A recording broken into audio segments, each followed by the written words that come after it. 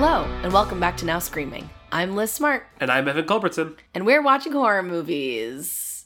In this case, the horror movies of Fantasia Festival. That's right. We are back, as we were last year, to cover the 25th annual Fantasia Festival, which, if you don't know, is a genre film festival out of Montreal that is once again doing a digital component, which means... love. So happy about it. Not just that we can attend it virtually, but also that you can go check out some of this stuff, particularly if you live in Canada.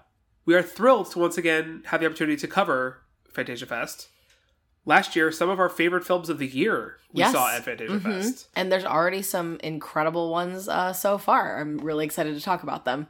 Yeah, we've talked a lot about stuff like The Block Island Sound, and Detention. Two of my favorite movies of the year, for sure. And yeah, we're going to talk about some of our favorites from the festival so far. It's ongoing through August 25th, if you want to go buy some of these tickets. Where we know about U.S. release dates or streaming availability dates for any of these films, we will bring them up. Provide them for you. But go support Fantasia Fest if you can. They're awesome. They spotlight so much stuff that I wouldn't even know where to find otherwise. No, totally. It's really amazing to see such a cool, diverse, It's such a funny little festival, and I just love that about it. I'm so excited to cover it again this year. Yeah, they're awesome. Go give them some love. Check out these films that we're going to talk about. So ready to jump into some of these movies we've already watched? Yeah, no more further ado. Let's talk about what we saw. Let's do it. We should say up front that we're not going to spoil any of these. No, these will be very just, quick thoughts. Basically, give you a sense of the movies. Run to the theater, walk to the theater. Or don't, I guess. Yeah. Those are the three categories. So don't worry about us ruining anything for you, and we'll be very effusive in what you need to go check out. Absolutely. What's the first movie you want to talk about? The first movie I want to talk about is Coming Home in the Dark, directed by James Ashcroft. This was the first one we watched, and honestly, no better way to kick off the festival, in my opinion. Absolutely love this. It is about a family from New Zealand, taking a little picnic vacation just to get some family time, and they are beset upon by a couple of drifters, and things go from there. This movie is terrifying. It is watching it, just being like, I could imagine nothing worse. This is just the worst case scenario of a little day out on the country, but it's it's very, very personal and very loaded, but it resonates outward into the history of New Zealand and a lot of really relevant topics people are talking about now. And it's just, it's really exciting, I think, to have a movie that is so, again, resonates on such a personal level, but also on a very cultural one as well. Yeah, I think this is going to be the hardest one to not talk about because I have so much to say. Yeah. I really loved this movie. To your point, I think that it's in conversation with films like Jennifer Kent's The Nightingale, as well as The Strangers. Yes. In terms of having a lot more on its mind than just a straightforward, thriller, but also being so effective in just being this horrifying, masterclass in tension. Yes. With such... And fear and horror. Startling violence. Yeah. I don't know. I really, really loved this. I don't want to say more because I actually think that this is one that a lot of people will get to see. It's getting at least a US theatrical release October 1st. Oh, amazing. I'm hoping that the rest of the world will get one soon thereafter, if not before. This movie rocks. This is a run to the theater. Whenever it comes to you, or if you live in Canada and you can see it at Fantasia, it's unmissable. It does feel like our Block Island Sound of this year in terms of we're just going to be waving the Coming Home in the Dark flag. It does a little bit, yeah. And wondering why more people aren't talking about it if they're not. So I really hope this does find an audience because it is, granted, quite upsetting, but just wonderful thriller, doing so much with so little in terms of showy filmmaking, and it's got a very small cast. No, it's very small in terms of scope of But it's got so much style. I really think that it is, if you're going to direct tension, this is exactly how you do it. It's I agree. Really, I don't know. Again, I'm gonna special. hold back from saying special. more. Yeah, we should keep it short, but definitely would not miss. You should definitely find a way to see it if and when it comes to a theater near you. Absolutely. The second movie we want to talk about is a Belgian film by director Stef Lernu called Hotel Poseidon that I honestly found to be super, super interesting and really unlike anything I'd seen before. Yeah, it's a really tough one to talk about. We could just say the plot of this movie is basically that it's about a man in a decrepit old hotel that no longer functions, having weird experiences. Yeah, like his aunt dies, someone wants to stay there even though it's not a functioning hotel.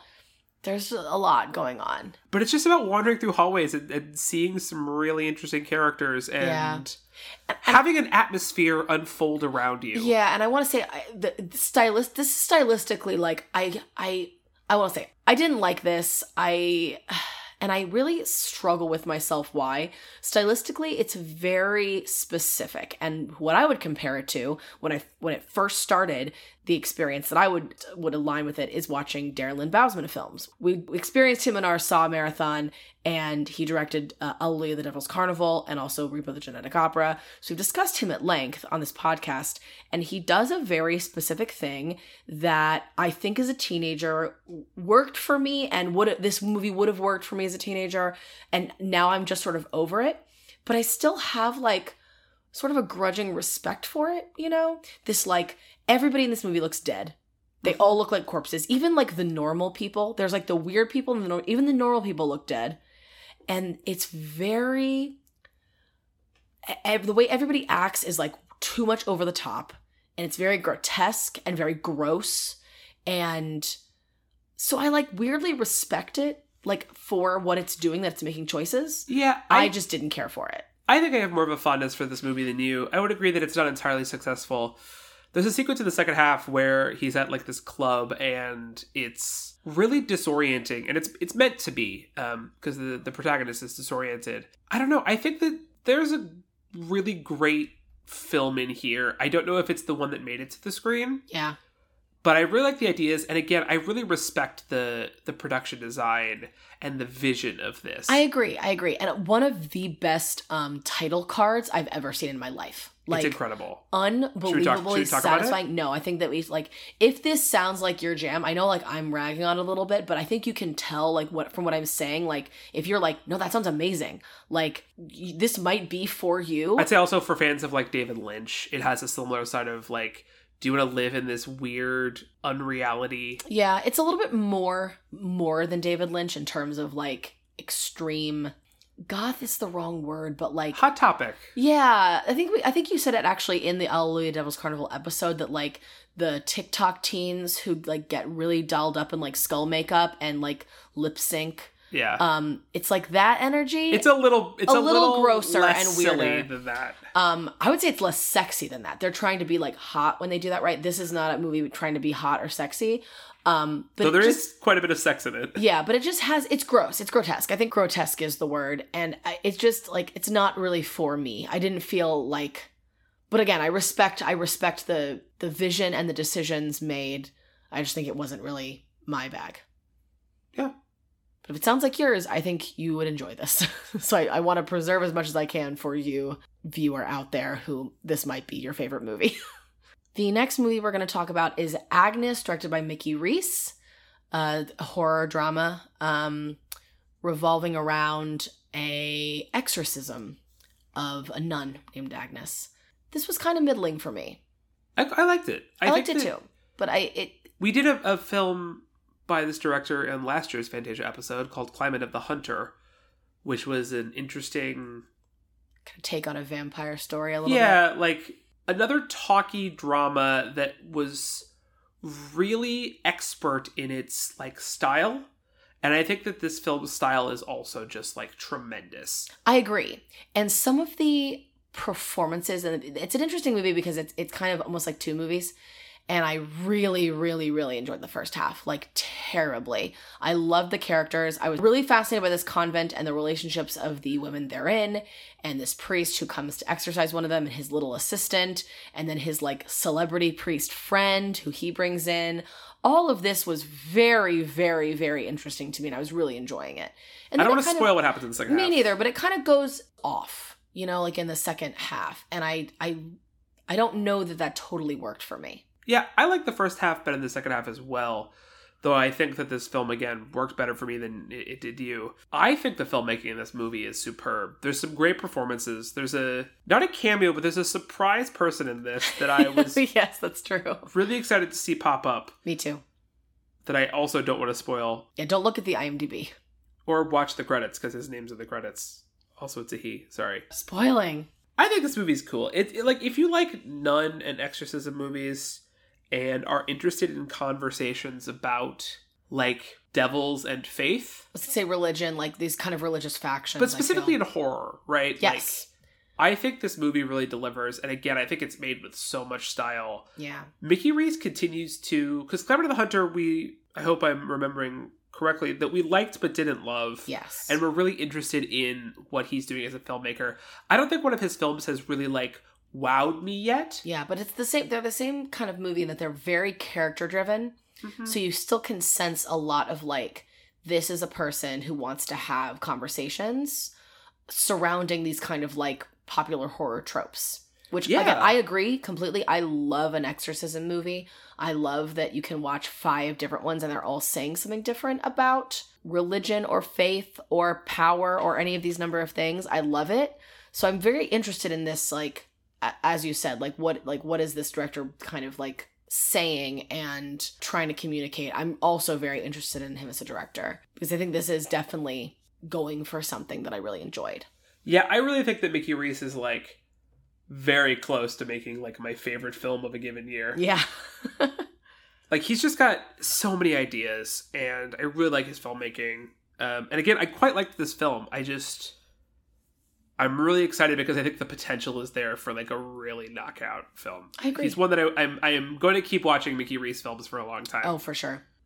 The next film we're going to talk about was directed by the Addams Family, who made a film a few years ago called The Deeper You Dig that was a bit of a cult hit and is making its world premiere at Fantasia. And it's called Hellbender, which is a bit of a folk horror mother-daughter movie that frankly did really knock my socks off. Is the best, yes. I am an Addams Family convert now. I stan. I love this movie. I'm obsessed with it. It's playing off of such familiar tropes and themes. This idea of like a mother sheltering her child. It's like very Rapunzel-esque. Trying to keep the child away from the horrors and the evils of the world and telling the child that they're sick and they can't be seen. And of course, then it kind of coming to light their history with witchcraft and like, oh wait, is this mother protecting her daughter from the world or protecting the world from her daughter? Playing on these really interesting themes of parenthood and love and all of that. You're not even talking about the fact that they're in a band called Hellbender. That's what I'm saying though, is that like it's a very familiar story, but it's like this combination of like really old folk witchcraft and those images that you're familiar with of like, very Blair Witch with like the sticks made into shapes, combined with like almost glam rock. Like they paint their faces like in a very almost like Kiss kind of way to play their funky little drums and guitar rock music that is just like so good. And like their band is called Hellbender with 3s, right? Instead of E's. Isn't that what it is? Are there 6s? Yeah, it's 666. Oh, I love that. I only saw it a couple times on the screen. I love it. It's great. It's fantastic. I love this movie. Performances are stellar. Effects where they exist are stellar. Yeah, I think that, so this was written and directed and the music is by a mother, father, and daughter trio who, like we said, has made a few films before. The music rocks. The band rocks. The special effects, I think, do so much with, like, clearly what is such a limited budget. Yeah. Well, they save it for, awesome. Like, the big moments, and then the little moments, they use really incredible kind of tricks of the camera, which I love. To be like, let's save up all of the big CGI moments so that they hit really hard. And then the easier things, you know, like eating worms or something, like they just kind of do it with a clever, you know, camera trick, which I just think is great. I think this movie's incredible. It's very funny. It's very thought-provoking. It is definitely a horror film, though I don't think it's particularly scary. It's just very vibey. Yeah, it's gross. In a horror way, there's gore, so I think that kind of like lends it to the horror escape. You're right. Not a lot of fear. It's not like Coming Home in the Dark, where I was like, I feel like I'm in this car and I actively feel threatened. This is more like you're watching with fascination and dread. Yeah. Right. I love this movie. Run, Don't Walk to Hellbender. I don't have any details on a release for it at this point, but I'm hoping this gets a wide release. The Deeper You Dig actually got a home video release from Arrow Video, who I've really talked up in the past. So I'm hoping that Hellbender will also find a major audience, because this movie rocks. Yeah. Pun intended. Yeah. Hey, it's Evan from the future. After recording this, we found out that Hellbender will be released on Shudder in the first quarter of 2022. So Shudder subscribers, look out for Hellbender. Again, we absolutely loved it.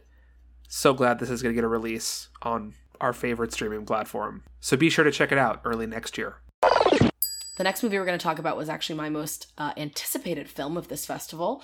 That is Broadcast Signal Intrusion, directed by Jacob Gentry. This is a Chicago-based movie that takes place in 1999, so a fun little period piece, sort of surrounding an old broadcast that our main character comes across, an unsolved mystery that is actually based on a true story. I know it's one of your favorite unsolved mysteries. Yeah, it's based on the Max Headroom incident, in which some pranksters hijacked I think it was a Doctor Who broadcast, and like on local access, and did a weird, creepy little message where they were wearing a plastic mask and just said some silly shit about Chuck Swirsky being a frickin' liberal.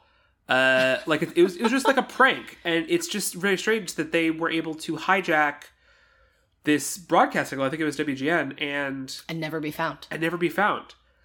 This takes that in a startling horror direction. Yeah. Rather than just being this silly prank. But unsurprisingly, because I think it is scary. Like, it's actually, it's great, right? That, like, the Max Headroom people didn't do anything deeply traumatic to their audience. But, like, one could. It's weird. If you watch that clip late at night by yourself, you might be like, this is making me uncomfortable. Oh, yeah. And when this movie started, I was scared. I think this is a very scary movie. When the broadcast begins, when he doesn't even really know he's going to come across it, he's archiving tapes onto DVDs. That's, like, what he does for his job. And he kind of comes across this broadcast. It's so scary. It's really terrifying. Like, very much scared me. But then I love that decision in a horror movie to be like, let's follow this to its logical conclusion. Like, nobody knows where this came from. Nobody ever solved it.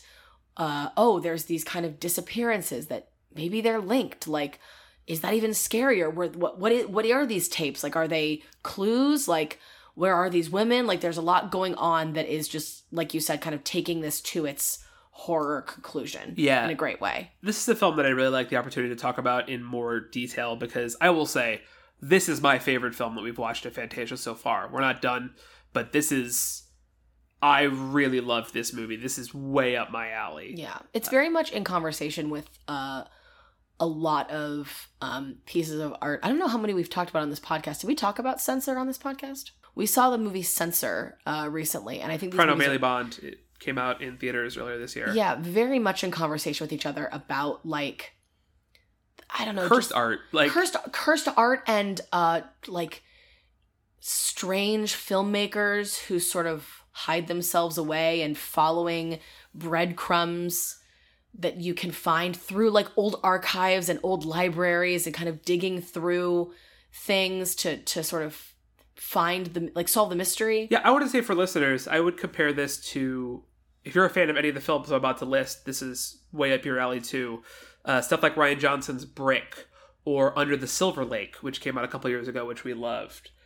It's a lot like Zodiac, David Fincher's Zodiac, in terms of being about obsession and going down this rabbit hole and uncovering some things that maybe should have been better left alone. Right. And asking the questions of like, am I pushing too hard? Am I creating puzzles and clues where there are none? Am I connecting things that have no reasonable connection, but I'm lost in the sauce? You know? Yeah, I think I found this movie's conclusion very satisfying, but I think that it uses its ambiguity extremely well. I think that's a very difficult needle to thread, and I actually expect that when this gets a wider release, some people may not find it as satisfying as I did, but to me it was just absolute candy. This is everything I want in a horror film and in a mystery. It has this wonderful noir score that I just lapped right up. This really was just like perfect Evan vibes. And Broadcast Signal Intrusion, again, I don't have a release date for it, but I can't wait to talk about this again someday. Yeah, I hope we get the chance to. Yeah. Another Fantasia world premiere is Mark O'Brien's The Righteous. Mark O'Brien, listeners may know as the husband in Ready or Not, which the Roulette picked for us last year, I believe. He directed, wrote, and stars in this film, which also stars Henry Czerny, who's also in Ready or Not. The father from Ready or Not. Yeah. Which is just fun to think about. Like, do they just go like, oh, we like each other. We like working together. Let's just make another movie together. It's very fun. This very Canadian horror film takes place in Newfoundland. This movie is about a priest who has left... A lapsed priest. That life behind. A la Signs by Remember Signs? We talked about Signs for like an hour. So we started and I was like, oh my god, just like Signs. Just like M. Night Shyamalan Signs. Who has an encounter with a mysterious young man and... Played by Mark O'Brien. In a fantastic incredibly, beautifully played by Mark O'Brien. An incredible performance that I think the other two lead performances in this are quite good. But Mark O'Brien steals the show, and it's incredible that he does it while also having written and having to direct this. It's very upsetting, the stuff that he does in this film. He's so scary. He's very scary. It's towing the line, actually similar to the last one we talked about. Like a kind of a visual gaslighting that I actually love to see in movies, where I'm like, I don't know what I'm looking at here. Am I perceiving things from the main character that are true? Like, is this an unreliable narrator even through usually you can trust what you see on camera, right? And if like you're watching a movie and you're seeing things, you're like, oh, that happened. But sometimes movies like these actually trip into the unreliable narratorship of the camera itself, which is great. But then there are very specific moments in this where it's like, oh no, he's bad, he's scary, he's evil, and it's like a very, very fun experience to be on the line that kind of the entire time. Very character-heavy film. It's in black and white, also. Oh, yeah, I think we should say that. It really lends itself to the vibe of this. Absolutely. I quite liked it. I think it's really interesting. I think that its performances are stronger than its scripts, but I think the direction is just right in terms of keeping us engaged and really putting the spotlight on these performances while doing a few tricks that I don't want to spoil, that when this does really interesting things visually, lean in, they really stand out. I think completely. That it's pretty minimalist, and so if that's not your thing, maybe this isn't for you. If you don't want to watch... Very talky. Yeah, people have conversations about faith and regret. If that isn't for you, then, go watch Brain Damage or Return of the Living Dead. Or something like that. True. We've covered plenty of films that aren't... like 80s schlock, talky about faith. But I found this really, really interesting. And again, I think that... it makes me hope that Mark O'Brien both continues making movies rather than just starring in them, and also stays in horror. I was thinking that. I was about to say the same exact thing. This just makes me so excited for Mark O'Brien, and the fact that he was like in a very big popular horror movie and then decided, oh, I would like to make horror movies is very exciting for me. And absolutely. I want to see like more and more and more from him. Yeah, I want to keep him in our horror world. Stay in our corner, Mark. We love you. Next film we're going to talk about is The Last Thing Mary Saw, directed by Edoardo Vitaletti. Another world premiere, another period piece. This is similar in theme, I feel like. I feel like we watched a lot of very like movies with a through line in the first half of our Fantasia Film Fest watch, that this also is dealing with faith and possibly some witchcraft. But it's about a family who has a death, and they are investigating one of the daughters and her relationship with their maid. And it's sort of... her homosexual relationship. I was alluding to that.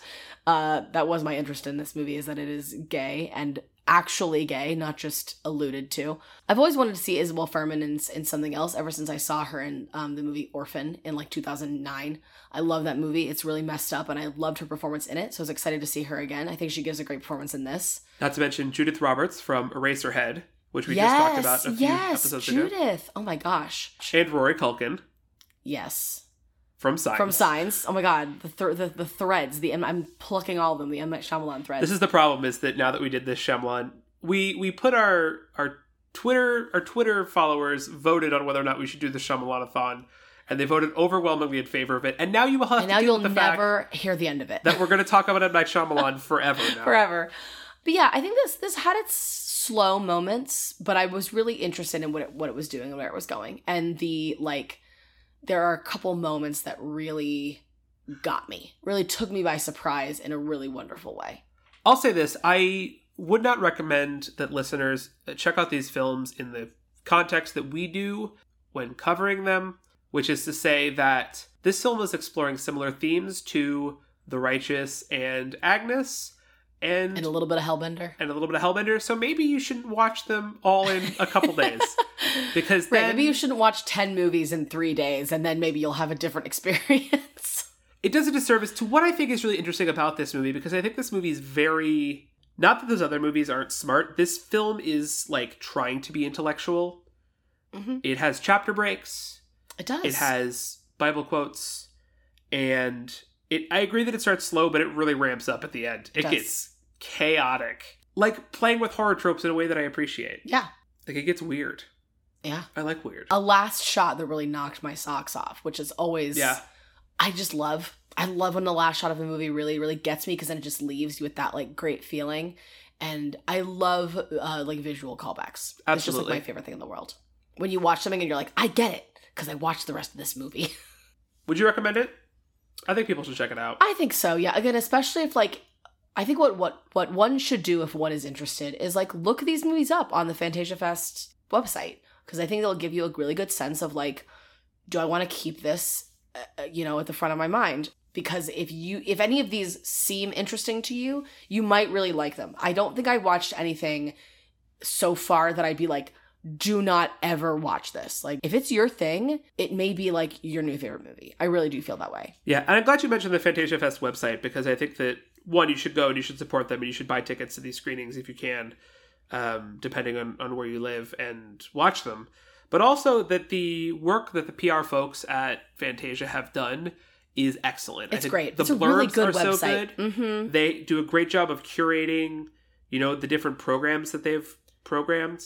You can sort really well. I utilized the filters on this website extensively. I really think it's an excellent website. It's all very descriptive. It's really easy to find what you want, and I highly recommend visiting their website to see what's out there. Listen, folks, Fantasia is a good festival. Can you tell we like them? Wanted to give a quick shout out to the documentary Alien on Stage by Lucy Harvey and Danielle Kummer, which is about some Dorset bus drivers who decided to adapt the Ridley Scott horror film Alien on stage to a stage performance, and they end up moving it to London. And this is the story of them moving it to London and adapting it. And it is not a horror movie, but it is about... But Alien is a horror movie. Alien is a horror movie. Yeah, so it's in our world. And it's about the love of a horror movie, and about art, and about theater. Creating specifically camp art and having fun with it. And creating the art that reaches the most specific audience, I feel is really present here. Yes. That it's I think they actually say that in this, you'll find your audience. These pieces of art will find their people. And I do want to say, because if you watch this and you have the reaction that I first had, which is that I was really worried at first that this movie was making fun of these Dorset bus drivers.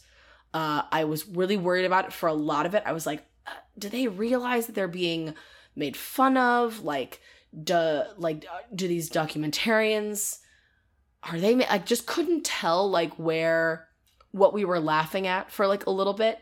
And then I really feel like this pulled it off in the most touching, heart-wrenching way. Like, I cried. The end of this movie made me cry. I absolutely cried. Like, it's so wonderful. For theater, for film, for just human connection, which obviously we've had a lack of in the past year and a half. Yeah. So I want to say, I say that because if you're watching it and you're like, ooh, I'm not sure, stick it out. Because, like, man, does the ending just oof in such a good way. The best way. Wonderful story. Again, a little bit different from the rest of the horror movies we're talking about. But I just saw this great tagline, endorse it, no one can hear you scream. That's so good. Yeah. So sweet. The last one we're going to just briefly touch on is actually a movie that we did not watch for Fantasia. We actually watched it during Sundance. We did. In the beginning of this year. Yeah, January, February. And that's We're All Going to the World's Fair. Written and directed by Jane Schoenbrun. And we want to bring it up here because we were really blown away when we saw it at Sundance. At least I was. I won't speak for you. I loved it, and I think it's doing what you just said about broadcast signal intrusion. That's just like, it's just candy. Like, that's how I feel about this movie. I'm so interested in, like, internet horror, in the found footage of internet movies. Mm-hmm.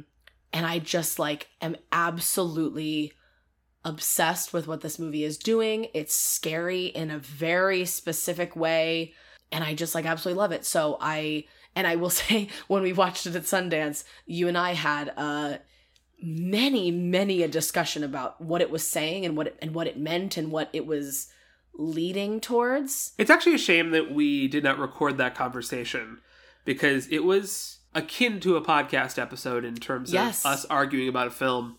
And neither of us necessarily being right. Yeah. Right? It was a great discussion for that. And I think speaks to the movie. And, do you want to talk about what it's depth? About? Sure. It's about a, like, one of those internet games that one plays where you look into the camera, you look at a picture, and what is it? Do they say we're all going to the World's Fair? There's other elements to it. Other elements, but one of those games, one of those freaky little creepypasta games, that then you always hear, like, and then they were gone and they were never heard from again. And so it's just a girl recording her experiences with playing this game and having conversations with other people who play the game and are trying to solve the game. And people make it their entire lives, the playing of this game. I don't think you should say any more than that. Sure, but there you go. It really is unique. I will say that I was frustrated by it on my first watch, but there may be no film I've thought about more this year. Part of that is that I saw it in January at Sundance. But I have returned to thinking about this film. I wish we had the opportunity to watch it again here for Fantasia. Maybe we will by the end of the festival. We'll get a chance when we're not catching up with if we watch everything else that we want to watch. I would say one of the best films of 2021, for sure. Yeah, it is so interesting. It just lends itself to that kind of discussion of, like, I love a movie. I think they're very rare these days, actually, a movie that you can watch and 10 different people will take 10 different things from it. And I find it so exciting. And so this movie being, like, you could leave this movie with a group of friends and have, like, an absolutely wild discussion about what it meant to all those different people. And that's just, like, my favorite thing to experience. So I'm highly recommend this. If and when it comes to theaters or streaming or any of these festivals. Like, I love this movie. I think it's so great. I believe it's getting a theatrical release early 2022. Oh, nice. And then it'll be coming to HBO Max. Oh, for perfect. Streaming. Love that. So you'll be able to watch it in your home as God intended. Oh, so which will make more sense when you see this movie. Yep. Great film. Very excited that Fantasia programmed it. Yeah. Very excited that more people are going to be able to see it. Yes, I expect it to also show up at some of the fall festivals as well, because this is, honestly, I think it's really major. And a non-binary director, right? Mm-hmm. I'm always really excited about that in horror and everywhere, to, uplift more, non-binary voices. Yep. It's a film very engaged in transness and trans identity. Yeah. In ways both obvious and not. No, and subtle ways too as well, yeah. I want more people to get a chance to see it because it really was a surprise. And again, it has been percolating in my mind for months now. Yeah, I love that. So that's our first half of the Fantasia slate so far. First half. We are not done. Yeah, should we talk about what's next? Sure. So before we finish up Fantasia, we're going to take a quick sideline to Japan Cuts Festival, a festival of new Japanese film, which is running from August 20th to September 2nd. There are in-person screenings in New York, as well as some online screenings. Now, not all of the stuff showing at Japan Cuts is horror, and so we're not going to be talking about most of it. No, but we're going to watch those horror ones. The couple horror movies and horror-adjacent films. Yeah, there's always kind of a nice little thriller blend sometimes. Yeah. Japan Cuts is cool. I'm really excited that we're getting the opportunity to cover it. I really recommend you go check out some of those screenings because one of the things I'm most excited for is a restoration of Shinya Tsukamoto's Hiruko the Goblin, which is, 30 years old at this point. But I've never seen that. I'm really excited to check that out. Maybe we'll talk a bit about Shinya Tsukamoto in the next episode. And our episode will come out next week, so there'll be some time after it comes out to so it starts, run out and see those screenings. It starts this weekend, but then continues to September 2nd. And then after that, we're going to talk about more Fantasia stuff. Yeah, so just festival coming at you for the next few weeks. By the time we have our next Fantasia episode, the festival will be over, so it'll be a wrap-up of our thoughts before we move forward. So, again, highly encourage you to go check out Fantasia's website, check out the slate, watch some screenings if you can, and... Like I said earlier, I think it's actually true of last year as well. Maybe. Mostly true of last year and definitely true of this year so far. There has not been anything that I've watched that I'd be like, oh, I'm asking for my proverbial money back. Like, I'm very excited by all of these because so many of them are debuts or premieres, and it's just very exciting to see what's out there at this time of the year. So if you're interested in film, you're interested in horror, and you're interested in genre films, it might just be really fun to go on their website and see what's out there. Absolutely.